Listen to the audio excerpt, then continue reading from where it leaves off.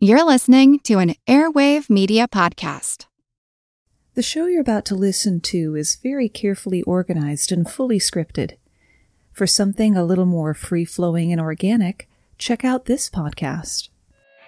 Hello, I am Adam Higgins from the Odd Dad Out podcast, where normal is not my specialty. What does that mean? Well, I just can't do one thing. Every week, I give you a sampling of personal stories, rants, ramblings, or just spending a day to nerd out a bit.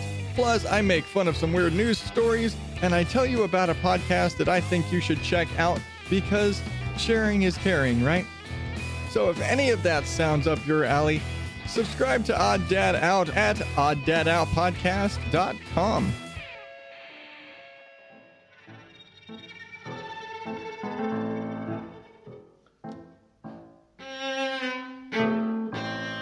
Proper preparation prevents poor performance. You've got a first aid kit in your car, 401k is all set up, there's a little box of tornado supplies in the downstairs closet, plenty of canned goods in the pantry, and a few thousand rubber bullets. You don't have that one? The London Metropolitan Police Service does. After the 2011 London riots, the Met, as it's called, upgraded its inventory of rubber bullets from 700 to 10,000. If there's an item that people need, you'd better believe someone is holding a strategic reserve of it. My name's Moxie, and this is your Brain on Facts. Look, Bumble knows you're exhausted by dating. All the, must not take yourself too seriously, and 6'1" since that matters, and what do I even say other than, hey? Well, that's why they're introducing an all-new Bumble, with exciting features to make compatibility easier, starting the chat better, and dating safer. They've changed, so you don't have to. Download the new Bumble now. Welcome to Part 2 of Butter in the Bank. In the first installment, which was way back on episode 20, before I started putting episode numbers in the title field, we talked about the Canadian maple syrup reserve, Chinese pork, Indian cotton, European butter, and American raisins. Most of those stockpiles are intended to guard against price fluctuations. Today we'll trend more toward survival necessities, though if you've done any amount of research, you'll know you start off thinking one thing and end up going down a whole other road. So let's see where it takes us. We'll start with medicine, because if you haven't got your health, you haven't got anything. We like to talk about how we would handle the zombie apocalypse, but we should probably focus on slightly more likely to happen things, like natural disaster, terrorist attack, or a non-T-virus disease outbreak. That's where the Strategic National Stockpile comes in. Managed by the Center for Disease Control, the Strategic National Stockpile can provide life-saving medicine, vaccine, antidotes for chemical and biological agents, and more. The SNS is not a first responder, but if a state and national agency requests help, the SNS can provide critical supplies. It spreads its inventory between warehouses across the United States. That way it can respond to an emergency within hours, no matter where it happens. The locations and exact contents of the warehouses are kept close to the vest. If the threat isn't well defined, like a sudden cluster of unusual deaths, the SNS sends push packages that contain a broad spectrum of medications and other supplies. CDC advisors take the supplies to the scene and hand responsibility over to the local authorities. Healthcare workers then distribute these supplies to those who need them. The medicine and supplies are provided free to the patients, which shouldn't be surprising or refreshing, but let's face it, kind of is. The Strategic National Stockpile responded to those affected by the 9/11 terror attacks, dispensed Cipro for the anthrax attacks in late 2001, provided antiviral drugs as well as gloves and masks during the H1N1 swine flu pandemic in 2009. After Hurricane Katrina in 2005, the CDC realized they would also need to provide supplies for chronic diseases like diabetes, heart disease, and high blood pressure to treat patients in long-term disaster areas who would not otherwise be able to get their meds. This is where I'll put a clever segue about rubber gloves and maybe a glove slap to start a dual reference. Rubber stockpiles were once so important to Western nations, specifically their ability to wage war, that secret missions were planned to steal the rubber of their enemies. Next to steel, rubber was the most important commodity in the war effort against Germany and Japan. When World War II began, Japan seized Burma, Malay, and the Dutch East Indies. This cut the Allies off from 90% of the supply of natural rubber. The lack of rubber for vehicles, aircraft, clothing, gas masks, and more could actually have cost the Allies the war. In the US, this sparked a prickly political battle between those who favored natural rubber and those who wanted synthetic rubber. Some politicians worried that a synthetic rubber program could lead to a dangerous policy of isolationism after the war. In the New York Times, one politician asked, "Will the rubber policies we adopt now lead to World War III later on?" Synthetic rubber at the time was inferior to natural rubber as well. In June of 1940, President Franklin Roosevelt created the Rubber Reserve Company to stockpile rubber. When it was created, the Rubber Reserve Company had about 1 million pounds or 454,000 kilos of rubber.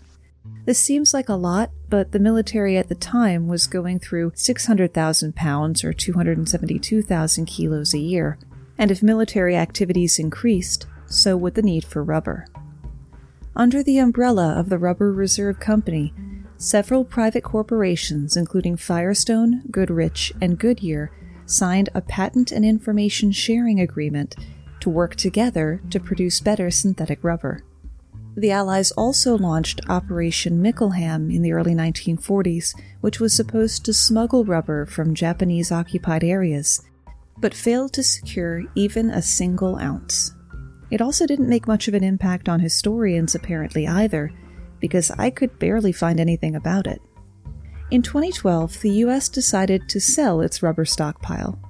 As of 2015, Thailand, Indonesia, and Malaysia formed a consortium that produces about 2/3 of the world's natural rubber. They had tried to control prices, OPEC style, but oversupply and diminishing demand put the kibosh on that idea. As with the bird song in the background a few weeks ago, you may notice a bit of Mother Nature this week in the form of thunderstorms. If possible, I'll edit them out, but nature is as nature does. There are a few things in life that we feel powerless to do anything about, and one of them is cancer. But we are not powerless. Later in the week this episode airs will be Live Stream for the Cure, an important fundraising event for cancer research. But I'll let the creators tell you themselves. I'm Nick. And I'm Justin, and we can't believe it's already time for the 2019 Live Stream for the Cure. Thanks to our amazing peers, listeners, and supporters, last year we crushed our goal of $5,000 for the Cancer Research Institute. The Cancer Research Institute is funding research into immunotherapy to create a future immune to all forms of cancer. Every single cent we raise goes to them. This year, we're aiming our sights even higher with our most ambitious event to date. Join us May 17th through the 19th on twitch.tv/epicfilmguys for 40 hours of live content from us and other amazing shows who will join us to try to reach $7,500. Please visit www.livestreamforthecure for more information or to find out how you can be a part of the event. Together, we can make a difference. Do you remember how, after the third time Futurama got canceled, they did a quartet of movies which went back and forth in quality, kind of like the Star Trek films? One, Into the Wild Green Yonder, featured a creature called the Encyclopod that preserves the DNA of all endangered species. It's not news that animal species are disappearing at an alarming rate, with 1/4 of all known mammals and 1/10 of all birds facing extinction within the next generation or two. Global biodiversity is declining at an overwhelming speed. With each species that disappears, vast amounts of information about their biology, ecology, and evolutionary history are irreplaceably lost. In 2004, 3 British organizations decided to join forces to combat the issue: the Natural History Museum, the Zoological Society of London, and Nottingham University, like highly educated planeteers, created the Frozen Ark Project. They gathered and preserved DNA and living tissue samples from all of the endangered species that they could get their hands on, literally, so that future generations can study the genetic material. No, not like Jurassic Park. I think it's been established that that's a bad idea. So far, the Frozen Ark has over 700 samples stored at the University of Nottingham, and participating consortium members in the US, Germany, Australia, India, South Africa, Norway, and others. DNA donations come from museums, university labs, and zoos. Their mission has 4 components: to coordinate global efforts in animal biobanking, to share their expertise between the members, to help organizations and governments set up biobanks in their own countries, and to provide the physical and information infrastructure that will allow conservationists and researchers to search for, locate, and use the materials without having to resample from the wild populations. The Frozen Ark Project was founded in 2004 by Professor Brian Clark, a geneticist at the University of Nottingham, his wife, Dr. Anne Clark, an immunologist with experience in reproductive biology, and a colleague, Dame Anne McLaren, a leading figure in developmental biology. Starting in the 1960s, Clark carried out a comprehensive study on land snails of the genus Partula, which are endemic to the volcanic islands of French Polynesia. Certainly not the worst place for field research ever. Almost all Partula species disappeared within a span of 15 years because of a governmental biological control plan that went horribly awry.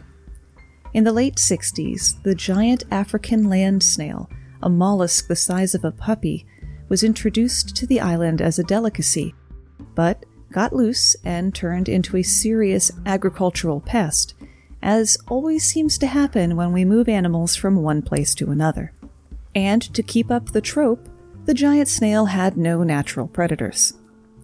To control the African land snail, the carnivorous rosy wolf snail was introduced in the 70s, but it annihilated the native snails instead. Acting quickly, Clark's team managed to collect live specimens of the remaining 12 Partula species and bring them back to Britain. Tissue samples were frozen to preserve their DNA, and an international captive breeding program was established. Currently, there are Partula species, including some that would later become extinct in the wild, in a dozen zoos, and there have been some promising reintroductions. The extinction story of the Partula snail resonated with the Clarks, who realized that systematic collection and preservation of tissue, DNA, and viable cells of endangered species should be standard practice, ultimately inspiring the birth of the Frozen Ark. The Frozen Ark Project operates as a federated model, building partnerships with organizations worldwide that share the same vision. The Frozen Ark Consortium has grown steadily since the project's launch, with new national and international organizations joining every year. There are now 27 partners across 5 continents. Biological samples, like tissue or blood from animals in zoos and aquarium, can be taken during routine veterinary work, or it can be taken from dead animals. Bonus fact, which is more of a nitpick because I'm a total word nerd, the post-mortem examination of an animal is a necropsy. The word autopsy only applies to humans. Autopsy means examining the self. The biobanks can provide safe storage for many types of biological material, particularly the highly valuable germ cells, i.e. sperm and eggs. The work of the Frozen Ark isn't merely theoretical for some distant day in the future. One success story, which illustrates the benefits of combining cryobanked materials, effective management, and captive breeding programs, is the alarmingly adorable black-footed ferret. The species was listed as extinct in the wild in 1996, but has since been reintroduced back to its habitat and is gradually recovering. More recently, researchers have been able to improve the genetic diversity of the wild population by using 20-year-old cryopreserved sperm and artificial insemination.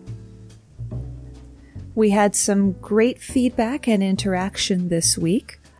Odd Dad Out, who you heard at the top of the show in the promo, gave me just a stunningly favorable review on his show. Not even a review, but I was the subject of the recommended listening section, and I can't thank him enough for that.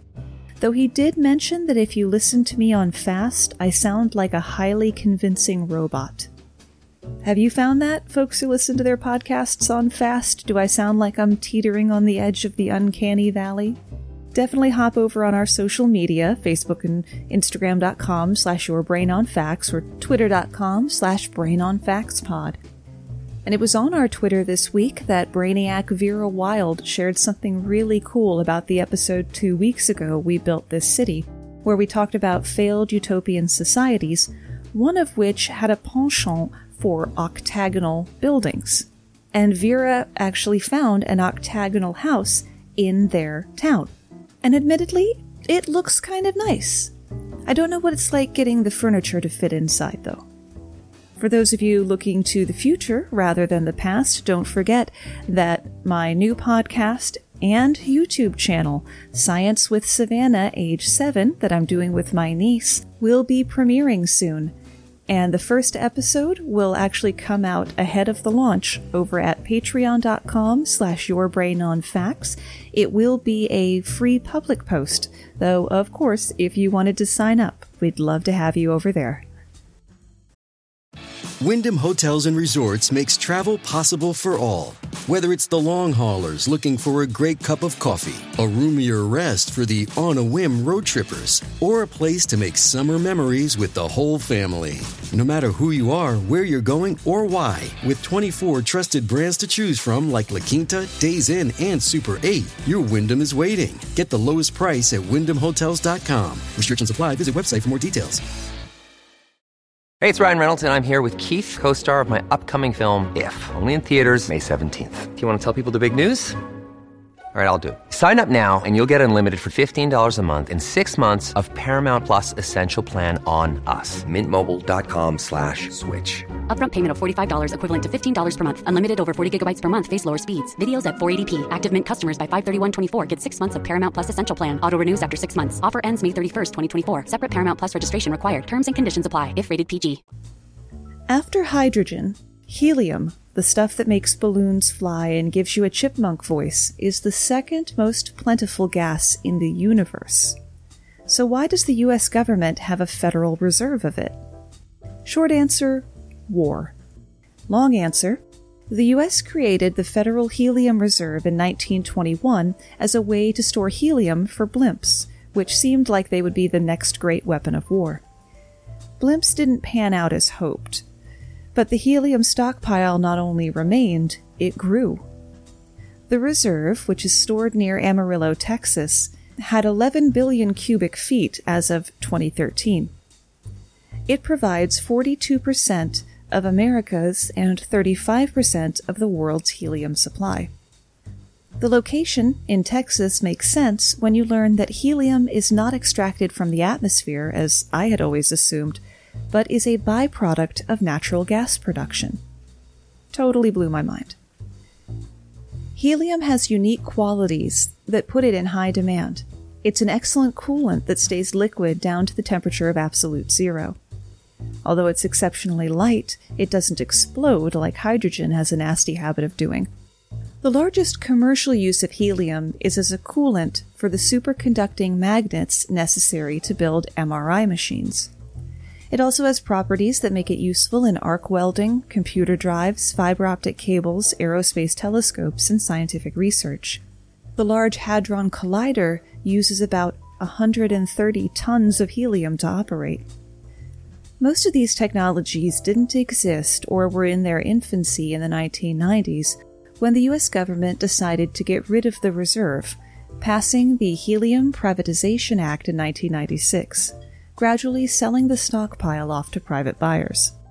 But as helium had more and more uses, and the price was being kept artificially low, This led to massive waste. Worryingly, at the current rate of usage, the known global supply of helium is estimated to be entirely depleted in 20 to 30 years.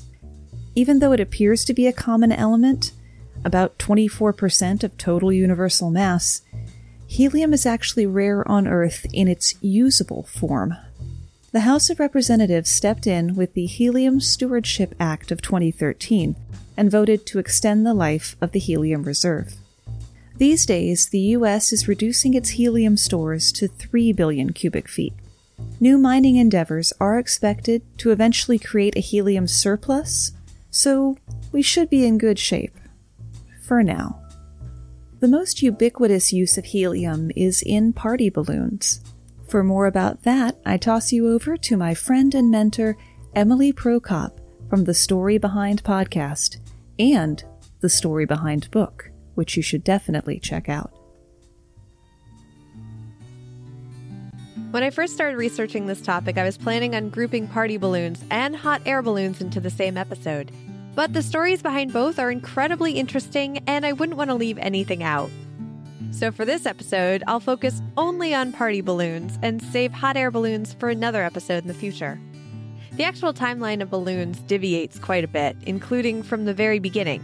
Aztec dried animal intestines and stomachs, blew them up and twisted them to make animal shapes, then set them on fire to offer to the gods. Mayans were using a sap from rubber trees and mixing it together to form the precursor to rubber. They made toy balls and dolls for children to play with out of the rubber. So it's weird that there are two origins for balloons, depending on how you look at it. The separate timelines don't stop there, and this is why hot air balloons will have to be a different episode. They were the result of the pursuit of flight, and go in a different direction as the balloons we use today for parties. But aside from the insides of animals, party balloons started in the laboratory of Michael Faraday in 1824. Rubber had evolved to the point to be available commercially. Faraday put two sheets of rubber together, using flour to keep the middle and an end from sticking together. He was able to fill the rubber pocket with hydrogen for use in his experiments. At the time, the word balloon was already being used for the hot air variety, but before that, the term came from the Italian word pallone, or the French word ballone, meaning large ball.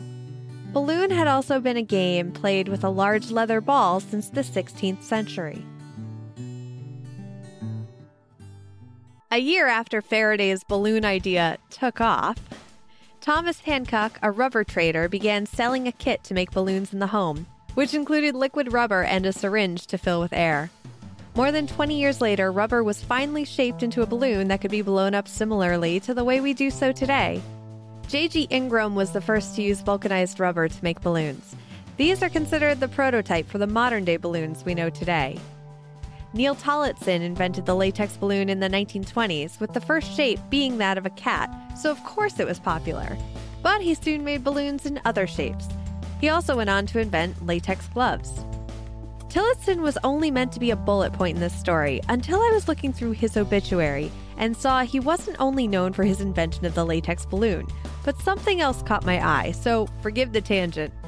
Although if you've been listening for a while, you're probably used to my internet rabbit holes by now. When Tillotson retired, he built the Balsams Grand Resort Hotel in Dixville Notch, New Hampshire. Residents in Dixville Notch were very few and far between. Tillotson had plenty of room available to build a giant hotel because the unincorporated community of Dixville Notch is very sparsely populated. But that meant that during elections, those living there had to travel about 50 miles to the nearest polling place. Tillotson decided to shine some light on his new hometown and set up a polling location for the residents of Dixville Notch in 1960 for the election between John F. Kennedy and Richard Nixon. New Hampshire's voting laws allow towns to close their polling locations if all eligible voters have voted. Tillotson gathered all 8 other Dixville Notch residents to his hotel the eve of election night and made sure the press knew that everyone would be accounted for so that he could put the first ballot in when his watch struck midnight. The polls closed at 12:01 a.m. once everyone had voted, and Dixville Notch, New Hampshire was the first in the nation to declare their election results. The tradition continued, and Tillotson was always the first vote until his death in 2001. But now the vote is decided by a random drawing from a chamber pot. Eligible voters show up at the hotel at midnight to vote, and they are traditionally the first in the nation to report their results. If I have any listeners from Dixville Notch, I feel like I need to meet you because right now you are my random town trivia celebrity. Balloon sales have dropped in the past few decades. Scientists are learning more about the effect balloons can have on the environment. When a latex balloon filled with helium, for example, is let go of into the atmosphere, it breaks into tiny slivers, which then fall to the ground and breaks down into the soil. That's if the balloon is made of natural latex, though, and most balloons are chemically treated, meaning they don't break down as easily. When those balloons eventually deflate or pop, they could be hazardous to sea animals who may mistakenly eat them, thinking it's food. According to the Balloon Council, no sea animal has ever died from eating a balloon. The Balloon Council? What kind of nonsense is that? Oh well, I go to podcasting conferences, so I guess I really can't judge. The frozen specimens of the Frozen Ark project aren't the only cold things that can be of great benefit to science. The Protecting Ice Memory Project aims to preserve the rich amount of information contained in our planet's swiftly disappearing ice. Mountain glaciers are actually incredible repositories of data on long-term changes in temperature, as well as concentrations of gases and pollutants in the atmosphere. But as they melt, the history goes with them. So researchers are taking enormous cylindrical samples called ice cores from as many glaciers as possible. While tree rings and ocean sediment samples can help scientists create a detailed record of what Earth's climate was like in the past, showing, for example, if a summer was hot or dry, ice cores provide a more direct link.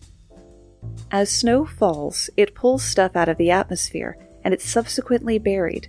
You can go back and see what was in the atmosphere at a specific time. That's what makes them really valuable, says Mark Twickler, the science director of the Ice Core facility. Most ice cores come from Greenland and Antarctica, as those locations provide the longest record, though samples are taken from Russia, North America, and other places. Scientists use either mechanical or thermal drills, which can drill up cores up to 20 feet or 6 meters long and 5 inches or 12 centimeters thick. The oldest ice core that's been unearthed has a record that extends back 800,000 years, although scientists are on the hunt to go back even further. A group of researchers from the University of Washington and the University of Maine have recently submitted a proposal to drill in a spot in Antarctica that they think could produce a record going back 1 million years. After drilling, researchers must transport the ice cores by ship thousands of miles to the ice core facility without them melting. This is done by moving them in a freezer inside another freezer, and a refrigeration specialist has to accompany the ice cores, just in case. Luckily, according to Twickler, it's been 20 years since an ice core was lost. Sealed in steel tubes and stacked in a vast room, the ice cores are stored at the National Science Foundation's Ice Core facility outside of Denver, Colorado. There they will be kept as solidly frozen as they were in their glacier. Why do we have to be so careful with giant ice cubes anyway? These ice cores are like safe deposit boxes of invaluable scientific data. They're the only resources on the planet that, at one point in time, had direct contact with the atmosphere hundreds and even thousands of years ago, and preserved traces of it. By learning more about these atmospheric changes in the past, scientists can better project what the Earth's climate may look like in an increasingly warm future. The ICF stores over 17,000 meters of ice cores in a large freezer meticulously maintained at negative 32 degrees Fahrenheit, or negative 35 degrees Celsius. That's very nearly the only temperature at which Celsius and Fahrenheit overlap, which is at negative 40 degrees. The freezer is housed in a large, nondescript building on the Denver Federal Compound. In the freezer, pens can't write, batteries quickly fade, and computers have to be housed in special warm boxes to work at all.